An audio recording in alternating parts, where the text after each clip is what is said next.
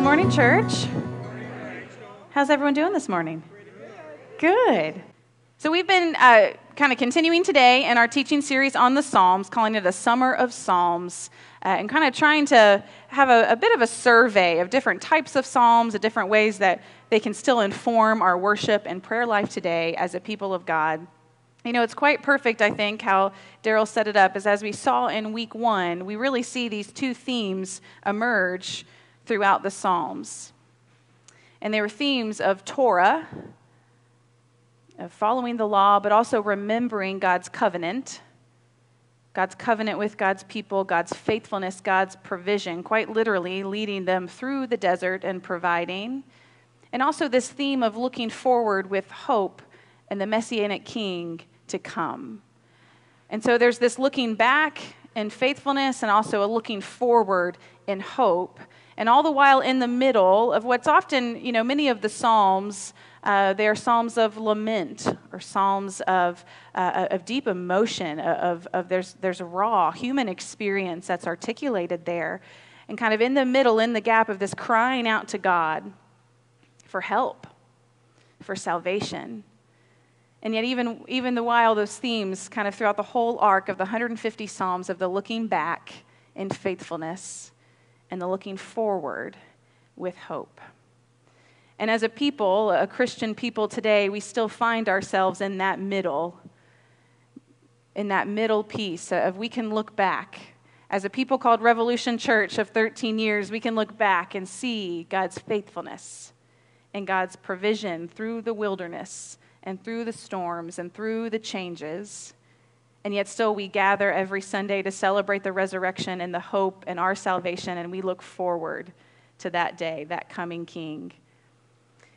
In the first week of this series, I talked about Walter Brueggemann, who talks about sort of the disorientation stages of life, when things just feel completely out of whack, disoriented, and that's where we find a lot of the Psalms.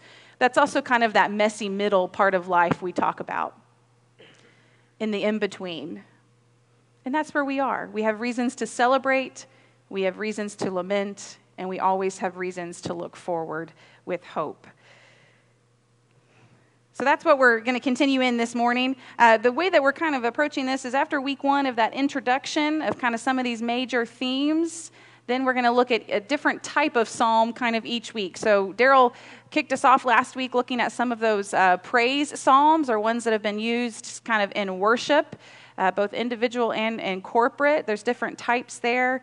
And this morning, we're going to take a look at, very simply, different types of prayers that we find in the Psalms. And you're thinking, wait a second, didn't you say 2 weeks ago that the Psalms are a prayer book? Yes, I did. So all of them are technically prayers, but we're going to look at kind of different types as we go through the next couple of weeks. And today I'm going to look at some prayers for help and deliverance, as well as some prayers for confidence and trust, that we see the psalmist proclaiming their hope and their confidence and their trust in God. All right, Doug, I'm going to have you roll it for me. Because it's, you know, my iPad thinks that it's still at the lake, I guess. I'm not sure. All right, next one, yep.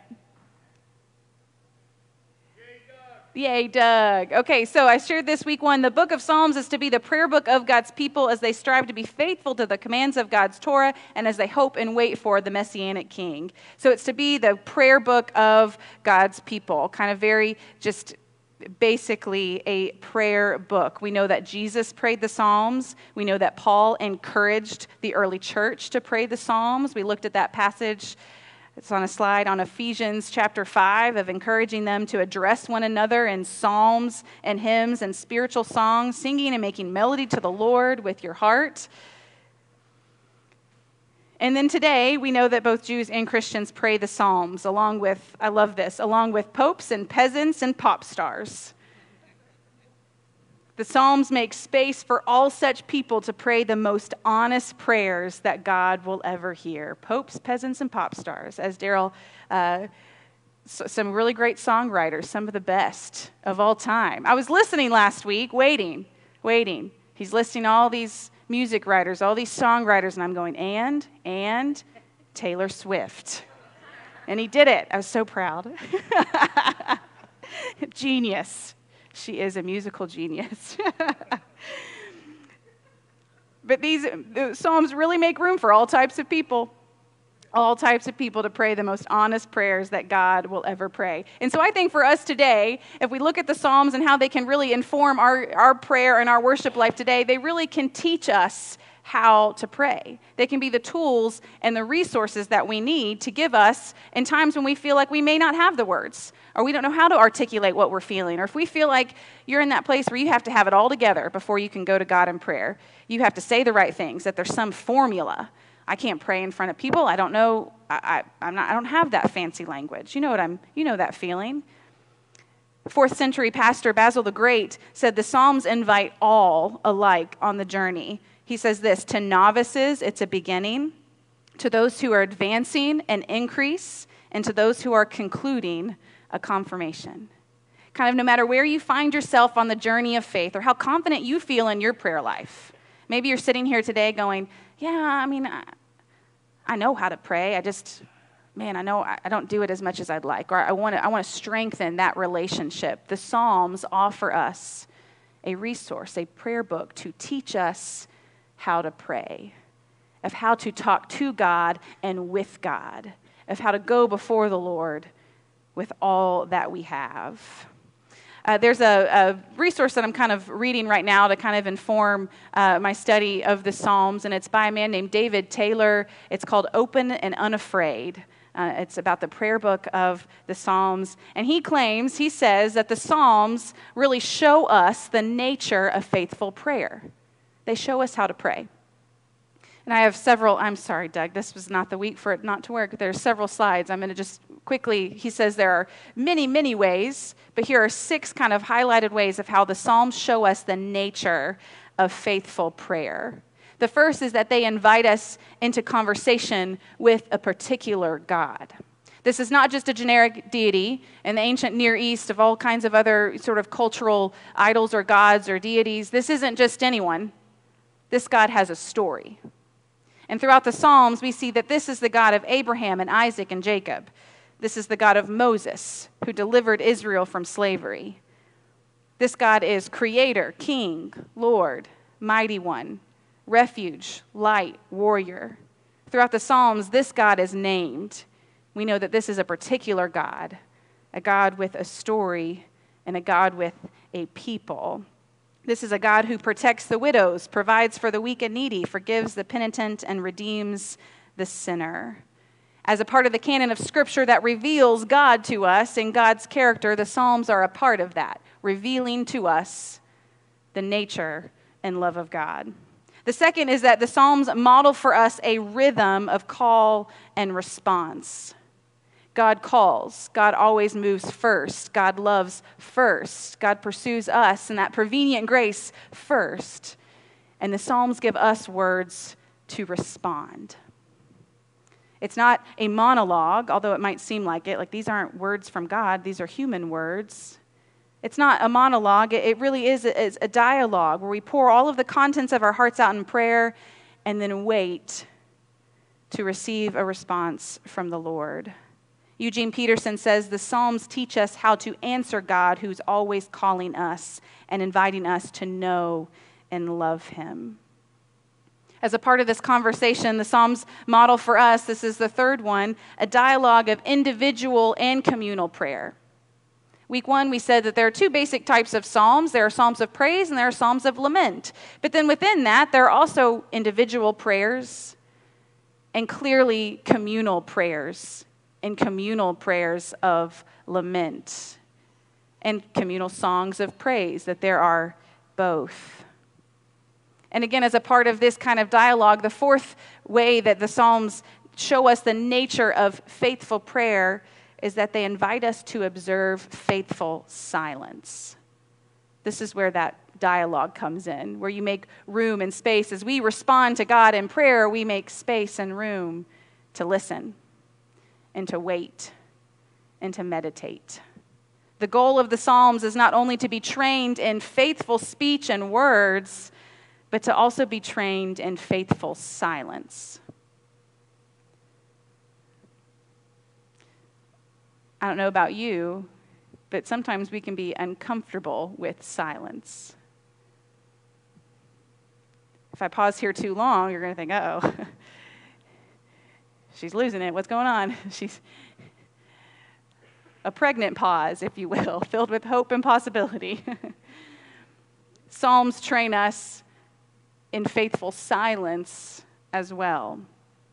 And there's a word, if you're familiar with it, Selah, a Hebrew word that you'll sometimes see throughout the Psalms that scholars note it's supposed to function as a kind of pause. It's supposed to indicate to the gathered community of people to take a beat,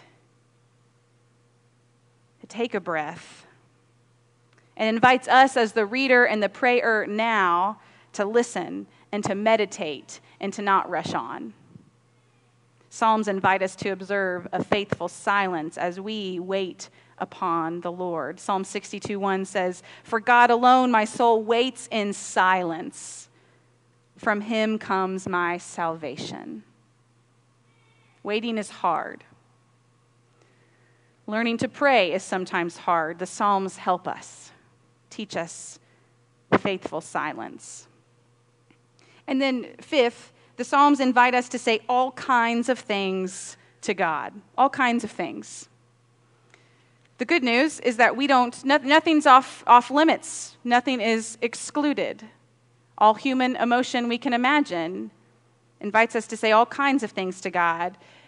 2 slides here, Doug, from "You are holy, we love you, help us, I have sinned, forgive me, why, how long, defend me, have mercy, you are good," and it continues. The Psalms invite us to ask and to question and to doubt and to seek all kinds of things. No emotion is excluded, no topic is out of bounds, including what we'll talk about next week, which is these complaint psalms. It gets a little ragey. The Psalms can get a little ragey. A little filled with vengeance, it might seem. You think, where is this in the place of the journey of life and faith and faithfulness to God? It has an important role, a very important role. And Mike is going to cover that next week in the lament psalms and here's a big word, imprecatory psalms. Oh, she taught me that. Imprecatory psalms, the cursing psalms. Nothing is out of bounds, it seems, in this prayer book of words that we can take to God in prayer. This is good news for those of us who believe we have to have it all together before we can start praying. Neat and tidy and only hopeful. And then lastly, the Psalms teach us to pray not just for our own personal concerns, but they orient us toward the concerns for the whole world. Walter Brueggemann actually says that the Psalms are best prayed in kind of that stage of disorientation, when you feel like you're the one in the pit, helpless, needing deliverance, when you're the raw points of life. And that might be true, but I'd also argue that, hopefully, we're not always in that stage. And so how can we use these Psalms when we're not in that vengeful, ragey, disoriented space in life? Well, I think they can train us to pray for those who are. We can pray for those who are feeling in the pit. And the Psalms can grow within us a spirit of sympathy and empathy and compassion for our neighbor as we faithfully pray through these Psalms. David Taylor says this: the Psalms would have us pray for our neighbors and for the world. This includes, I think I might have this on a slide, the need for justice, the absurdity of evil, the reality of death, the miraculous gift of new life, the care of creation, the requirement to bear witness to the nations of God's steadfast love. The Psalms take us on an outward journey as often as they take us on an inward journey. And that's the formative part. Teaching us to pray. Teaching us to pray for our own concerns, for our community, but also for the world. So I'm going to look at two Psalms now as kind of an example of one, this sort of prayer for help and deliverance, and then also a prayer for sort of like trust and confidence in God, that very much forward-looking with hope that we have. This is sort of here's the tricky thing about Psalms, is that even within some of these, there are themes of both. You'll hear a little bit of complaint in some of these Psalms at times. Maybe not so ragey in this list, but I'm going to post this later. So those of you that would like to go back and kind of have like an accordance of Psalms, if you will, or a summary of them. For me, it's like I want to look at that list and say, I'm feeling this today. Which Psalm can I go to? And you can have a guide a little bit. But you'll feel a mix of both of them. But overall, these are the prayers that are cries to God for help and deliverance. Prayers like, be gracious to me, O Lord, for I am languishing.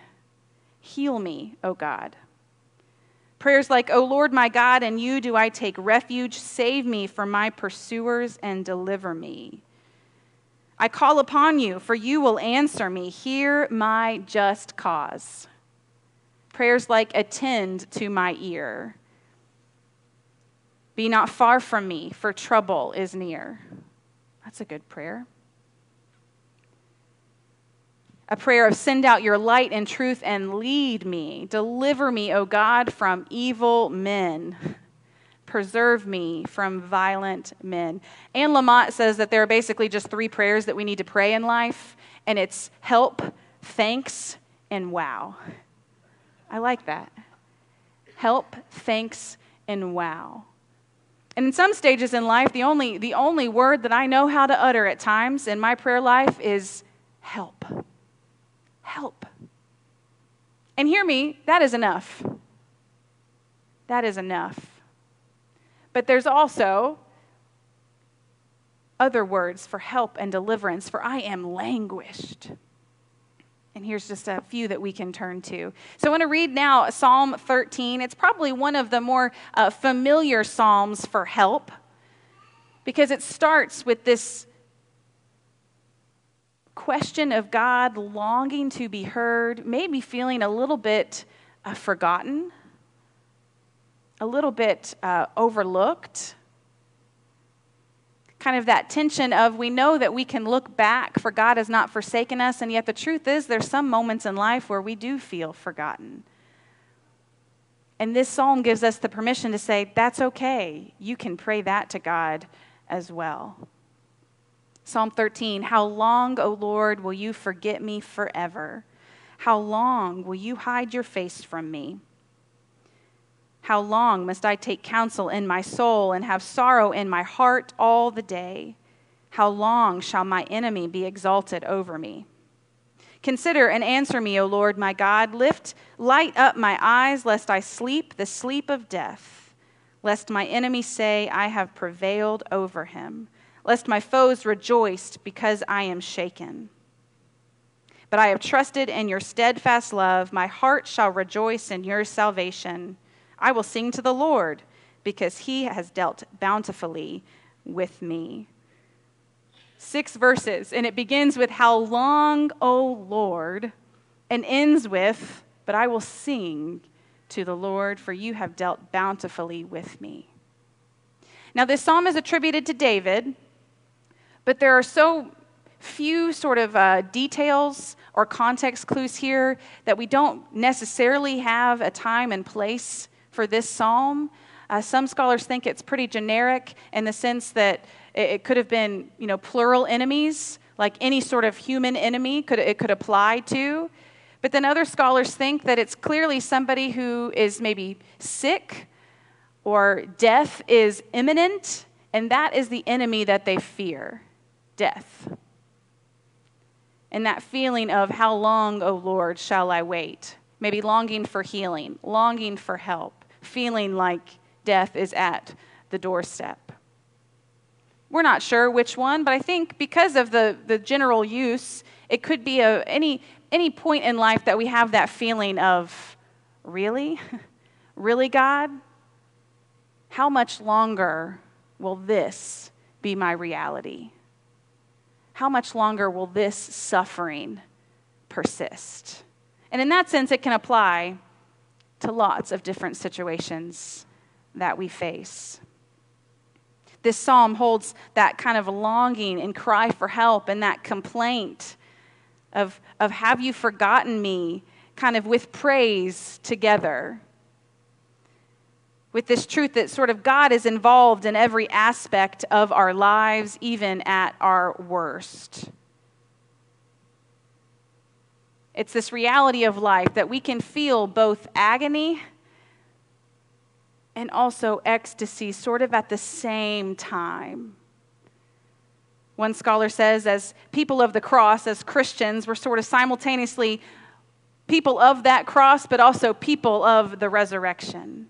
People marked by suffering and yet also this eternal hope. Both things can exist and both are here, that we can rejoice in God and our salvation. These are bold, brutally honest words of complaint and even accusation. And these petitions are urgent. There's an urgency in which we can go to God in prayer as well. Help me now.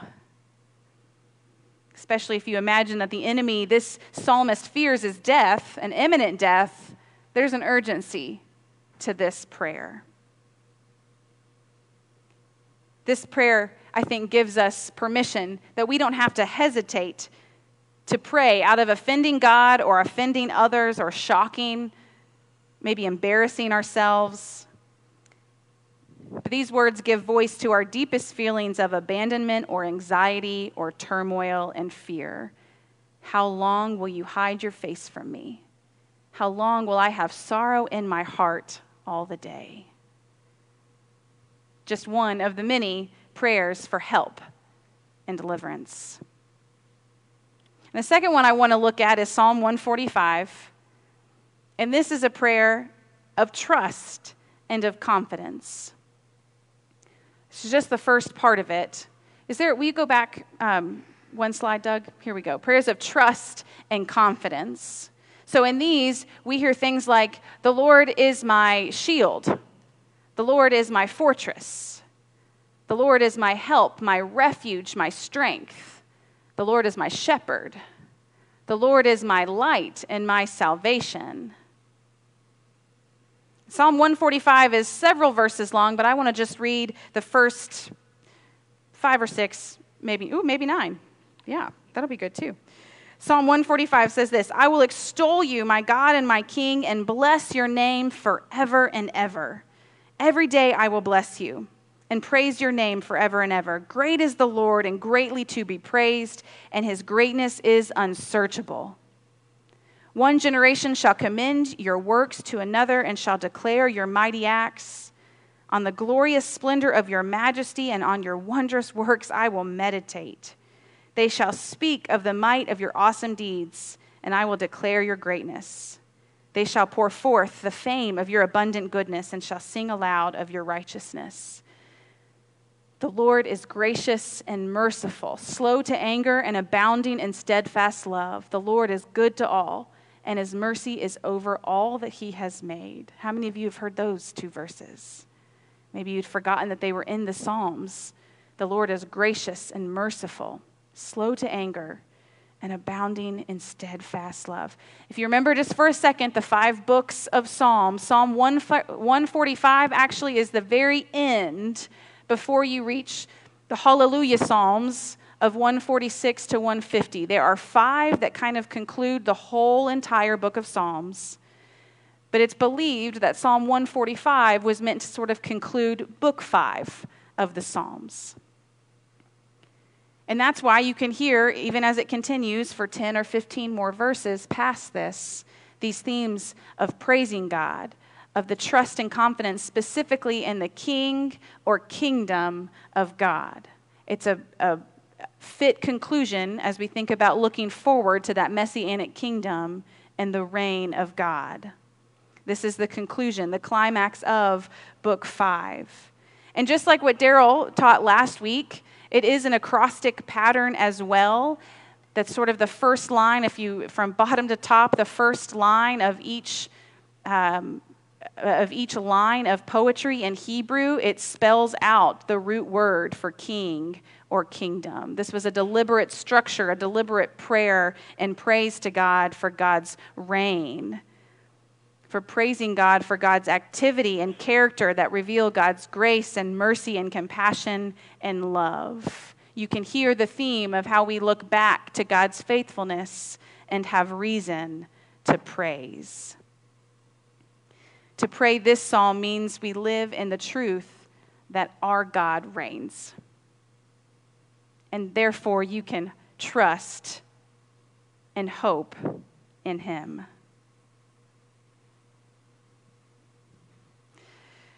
St. Augustine said that we cannot experience contentment apart from praising God, because you made us for yourself, and our hearts find no peace until they rest in you. What I love about this psalm is that it invites us, along with all of creation, to praise the King, the Creator. And that's a pretty powerful thing, announcing the reign of God as it concludes. A prayer of trust and confidence in the King, prayers for help and deliverance, a prayer for every season that we face. If anything, throughout this whole teaching series, some of you might be familiar with the Psalms, some of you might not. I'm hoping to give us a few of those resources, some of those summaries along the way that we know out of 150 Psalms, we can orient ourselves just a little bit of where we can go. But what gives me great, maybe encouragement, is to think about all the people who have prayed these words before us. Yes, Jesus. Yes, the early church. Yes, the people of Israel, God's chosen people, and also all those that have come after, the saints and the sinners, the legends of the faith that we might think of, people like Basil the Great, people like Augustine. But I think the Psalms remind us that we're not called to figure out this prayer life alone, that we're not left to our own.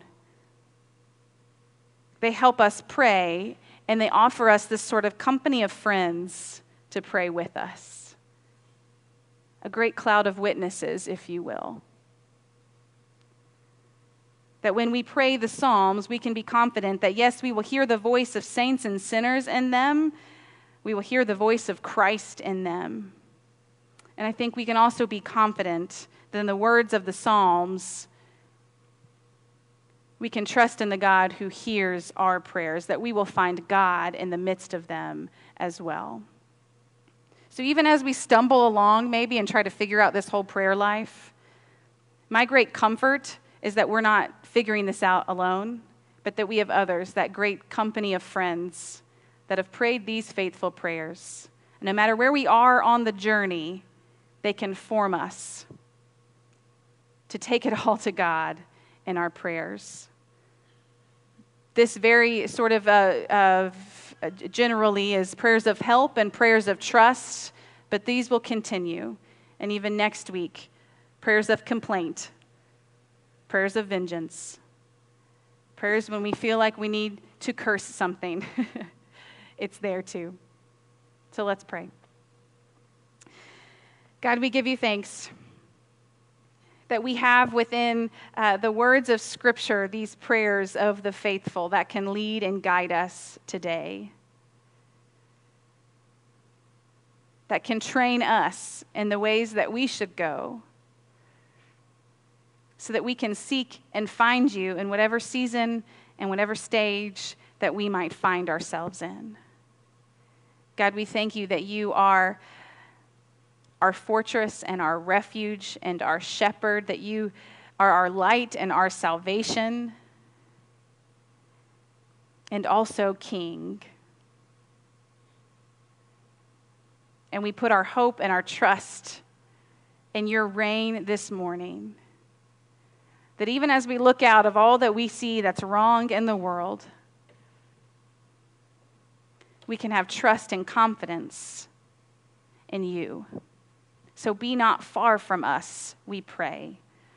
Lead us and guide us.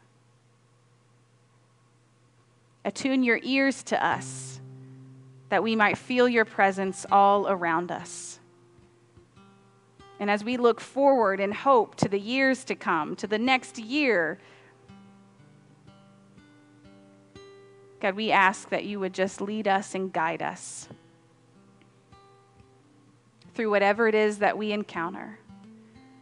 Our trust and our hope is in you, our rock and our Redeemer. We pray these things in the name of the Father, Son, and Holy Spirit. Amen.